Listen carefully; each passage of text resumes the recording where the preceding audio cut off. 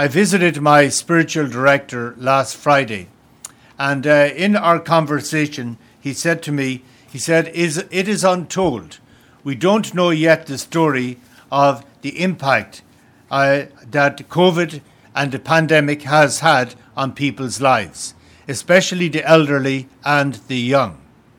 Something that was very eye-opening to me was when a theme that when we were hearing confessions for the children for First Communion and Confirmation, the number of them who expressed fear that their parents or grandparents would die during the pandemic, fear that their loved ones would suffer and die.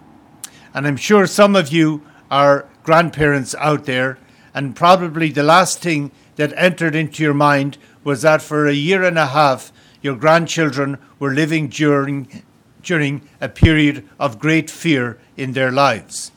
So it's important that we are aware of this, and important that we are aware of the destructive effects that events like this can have in the lives of all people, and yet the story is yet to be told.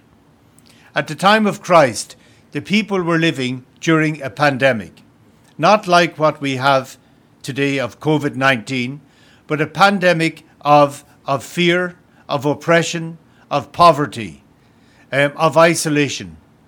They were being oppressed brutally by the Roman Empire, but they were equally oppressed by the religious authorities at that time, who were obsessed with purity.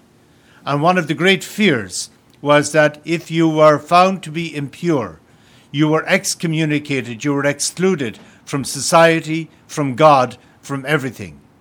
And that is why it is important that we pay attention very carefully to this woman. So in the early church, she was held in very high regard because she's the first woman that spoke to Jesus. She had great courage, a woman of faith, a great courage to approach Jesus and to touch him.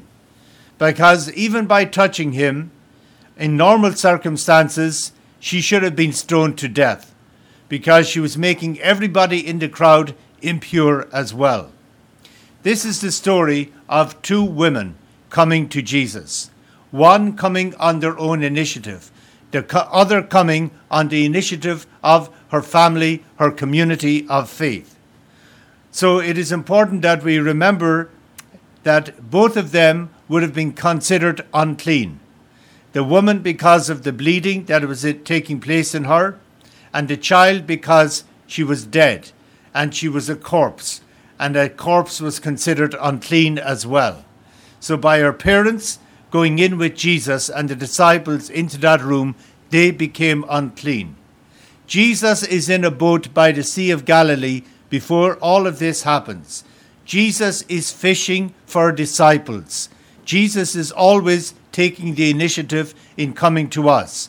And there is nothing that any human being can do that to prevent Jesus from reaching out to people in love.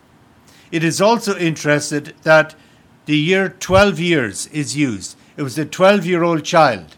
It was a woman who was bleeding for 12 years.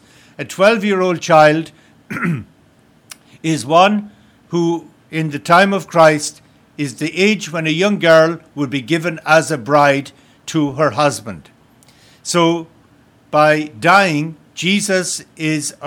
but death has brought the opportunity to give life, has taken it away from her. Likewise, the woman who is bleeding for 12 years, symbolic.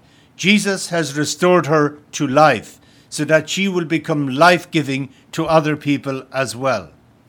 So, what is unique about this woman and about the parents of the child is their consciousness, their understanding of who Jesus Christ is. And this is the essence of the whole gospel story. And it begins at the baptism of Jesus, when the Holy Spirit descended upon Jesus and said, "You are my beloved child." And that is the innermost identity of Jesus. It was the innermost identity of the woman, who was once a woman of wealth and status, who could approach Jesus who had enough means to see doctors and physicians. And but she saw something in Jesus that she saw in herself, that she got a glimpse that she is God's beloved child, irrespective of her sickness or what people thought about her. And that is why when she touched Jesus and his garment, she touched his belovedness, and he recognized his belovedness in her as well. In the same way, with the family of the daughter, the little girl, Jairus' daughter, Jairus and his wife, synagogue officials, recognized the belovedness of Jesus Christ. And they also recognized the belovedness in themselves, especially when he talks about his beautiful little girl, a precious child. Once again, belovedness. So, my dear friends, let us constantly connect with the belovedness within each one of us.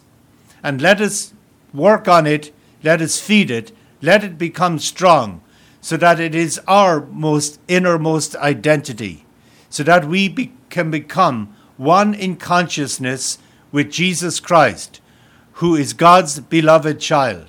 And that is why all through his life, he addressed people as beloved, as my child, my daughter, my son, because we are God's beloved, and it's out of belovedness that we will have life and life in its fullness.